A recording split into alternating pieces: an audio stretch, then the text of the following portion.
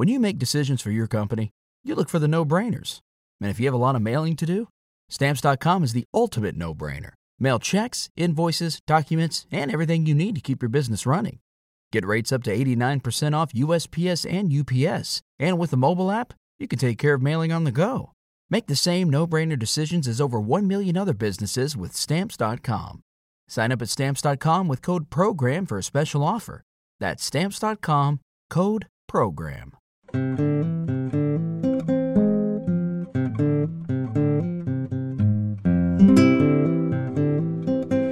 Hey folks, if you enjoyed our episode 187 on free speech, you should know that Wes and I had a subsequent hour-and-a-half additional conversation. To follow up on many of the topics in that episode, I want to play a few short clips of it here for you now, both to tempt you to become a Partially Examined Life citizen or Patreon supporter and get the full discussion. But also, these are pretty nice self-contained chunks that I think supplement what we just said on the last episode well for all of you listeners. In the first clip, we're going to talk about Jordan Peterson after doing a little bit of research on his views on free speech. In the second clip, we're going to get at what's problematic about hate speech in terms of speech acts, right? If something is a good faith argument, something that you honestly believe, then that is the kind of thing that we've typically wanted to see protected, unlike a straight up insult. But of course, there's plenty of speech that is both something that someone sincerely believes and is also insulting. The third clip is from right near the end of the discussion, where we return to meta-ethics, and I clarify that point about why I don't think there are fundamental ethical principles. So Wes and I ended up agreeing on quite a lot in this, but still very lively, very interesting. It's really a whole additional episode. I hope you check it out. Become a Partially Examined Life citizen at partiallyexaminedlife.com, or support us even at the $1 level at patreon.com/partiallyexaminedlife.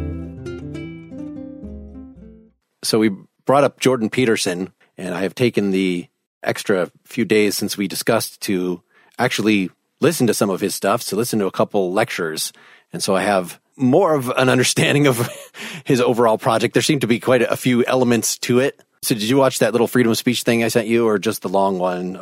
Yeah, I watched both of those videos, and we will post them for listeners, I guess, when we post this podcast. The short one was actually part of a longer discussion, which I've now watched a chunk of it from 2013, Freedom of Speech, Not Just Another Value.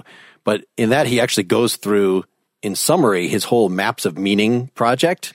Okay. And the clip that I sent you that we'll send to folks had the fundamental piece about freedom of speech, which is that kind of just like we're talking, people need to talk in order to figure out what they think.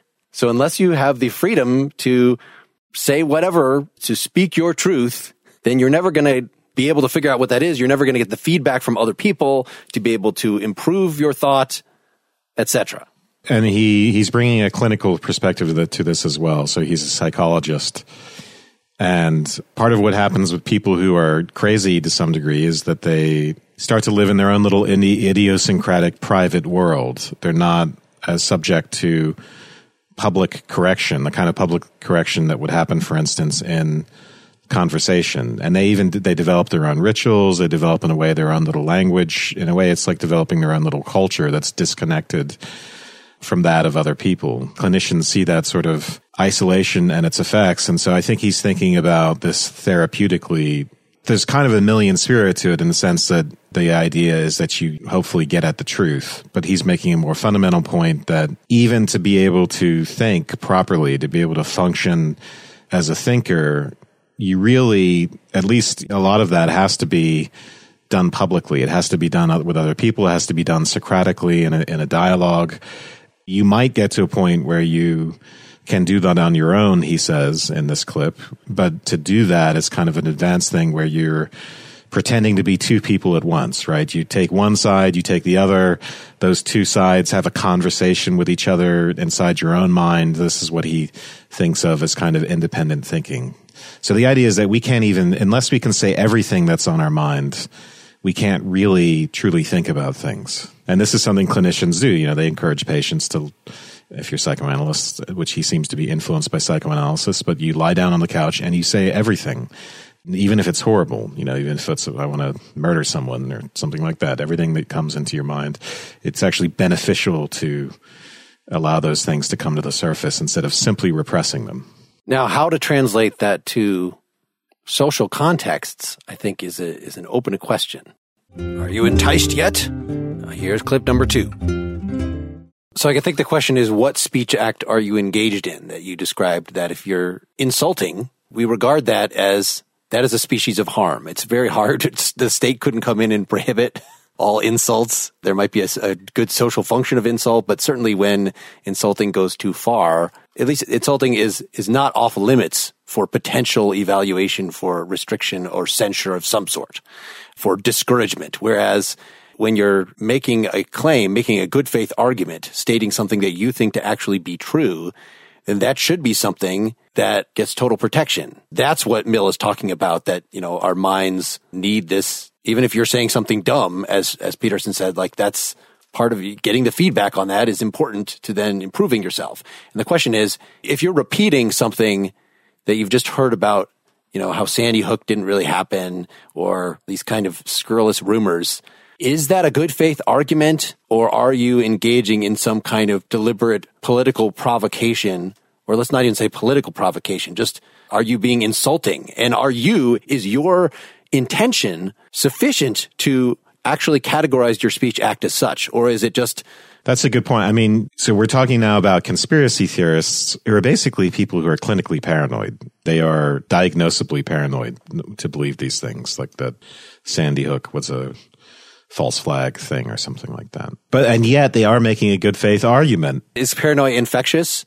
Just because, it's usually communities of people that are discussing this. It's not one individual. I think in every case, when I look at some of those, like if you go to a 9/11 as an inside job website, it's a good faith argument. And in fact, they're more scientifically minded than most of us. They just fill up the site with all these links and arguments and this and that. It's amazing. It's almost like they're hoarders of information and arguments. Although if you prod those arguments a little bit, they're all these very kind of speculative counterfactuals, like, oh, it's not possible for steel to melt at that temperature, blah, blah, blah. Very weak in the end, but at the same time, very cerebral. And do you know enough about steel to say, definitively that that's wrong? Like, that's the thing. It takes so much effort to try to rebut this. And so should you have to even bother, I guess, is part of the... Yeah, we depend on a social consensus for that things. We don't know personally about steel, but we depend on like the scientific consensus of people who are not crazy. And so we're always doing a psychological evaluation when we make those decisions. Like, who can we trust? Who's not crazy? And here's the last clip about fundamental principles in ethics.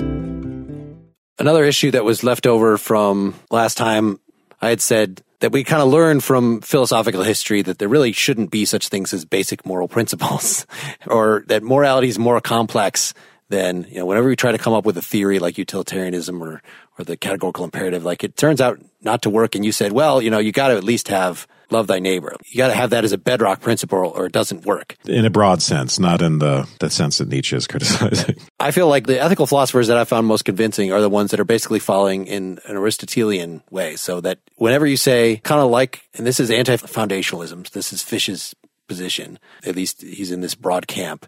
And we did that Sellers episode, which was anti-foundationalism in epistemology, that says there is no, given in experience that to grasp one thing, we have to grasp a whole range of things.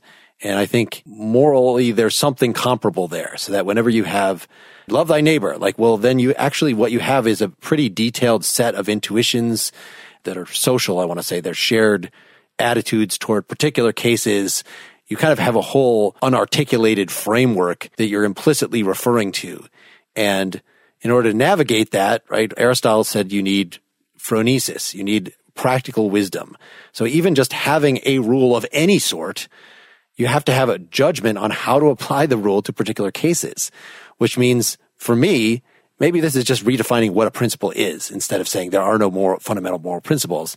But you have to admit that a fundamental moral principle is always going to underdetermine its application, that you need moral principles plus some more basic moral sense or, practical wisdom informed by the experience of the ages, et cetera, so to me, it's that thing that the moral principles are tools that we use, but it's sort of the fundamental moral sense that is informed by thinking about these principles, but among many other things that ultimately is what we need. That's the virtues that we're trying to cultivate. And so I was trying to think about how is that connected? Can we say anything? Is there something comparable politically? Because it seems like, well, no, you have to have laws. You can't just, let the government do whatever they use their phronesis and do whatever they think. Why? But, that's why we have judges, because laws too need interpretation. So we have separation of powers. We try to spread this out. We try to make it, so it's no one person's wisdom that they're drawing on, that we're looking at public standards of decency and the judges reflecting on what those public standards are, and they don't all agree on that. So we have multiple judges, in the Supreme Court, and we have all these things. But so you can't get around the human element by reference to principles. And you're thinking specifically of the principle of free speech as something that... Yes.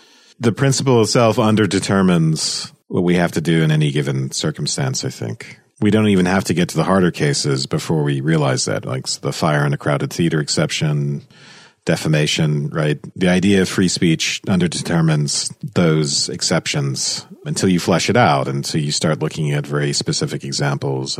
But it still doesn't mean it's not a fundamental guiding principle. So you create sub-principles, you create the harm principles, you create fighting words, you create all these guiding principles, sub-principles but still, even those require, the phronesis to apply to particular situations. Yeah. It's not just a set algorithm and a set rule following thing, but it's, you got to be able to deal with specific examples. And when I mentioned love thy neighbor, I was actually thinking not so much of a principle as a paradigmatic example. I was very affected as a kid by reading about the Holocaust. That was very formative for me in shaping my moral point of view, thinking, first of all, that the lesson of the Holocaust isn't that there are these moral monsters and then there's me. That's just too simple. It's like any one of us could be put in these circumstances where we do these horrific, unthinkable things, and that terrified me. So the bedrock paradigm becomes just this instance of some photo of something terrible being done in the Holocaust, these things that still haunt me, like a woman holding her child being shot in the back of the head or something like that, where, okay, this is something, if there is such a thing as morality, we agree this can't happen. Even there, people can try and complicate the pit, but let's leave that aside. But so this can happen, and then I think about how to prevent that from happening, and I think that's why I'm so focused on the quality of public discourse. I would like to see less animosity, and that's why I'm focused on identity politics, which I just see as a sort of extension of the kind of nationalistic sentiment that leads to and racist and bigoted sentiment that leads to one mass atrocity or another. It always looks from the inside, it looks like, well, there's a bunch of assholes over here who did all these horrific things historically, and we have the right to hate them. But that's what it's always looked like from the inside to people who engage in this kind of nationalism or identity politics. And so I think we have to be opposed to those things. So that's my general moral framework. So it's not that I think there's an easy way to follow these rules, but that the love thy neighbor thing, the one thing that Spinoza says is really the dogma you accept. I see that as the dogma I accept fundamentally is whatever is happening in that picture. So those are the 3 clips. If you enjoyed them, I'm sure you would enjoy the rest of the conversation. Go to partiallyexaminedlife.com, click the Become a Citizen banner. You can get the Citizen feed beamed right to your mobile device, even using Apple's podcast app now. Or alternatively, you can sign up through Patreon. They also have a custom feed address that you can put in any podcast app. Both ways of doing this will get you lots of bonus content. If you're signing up at the $5 or more a month level, you'll get every episode we've ever recorded. We are working on integrating Patreon and the back end, but that is not going to happen right away. All right, have a great rest of your day.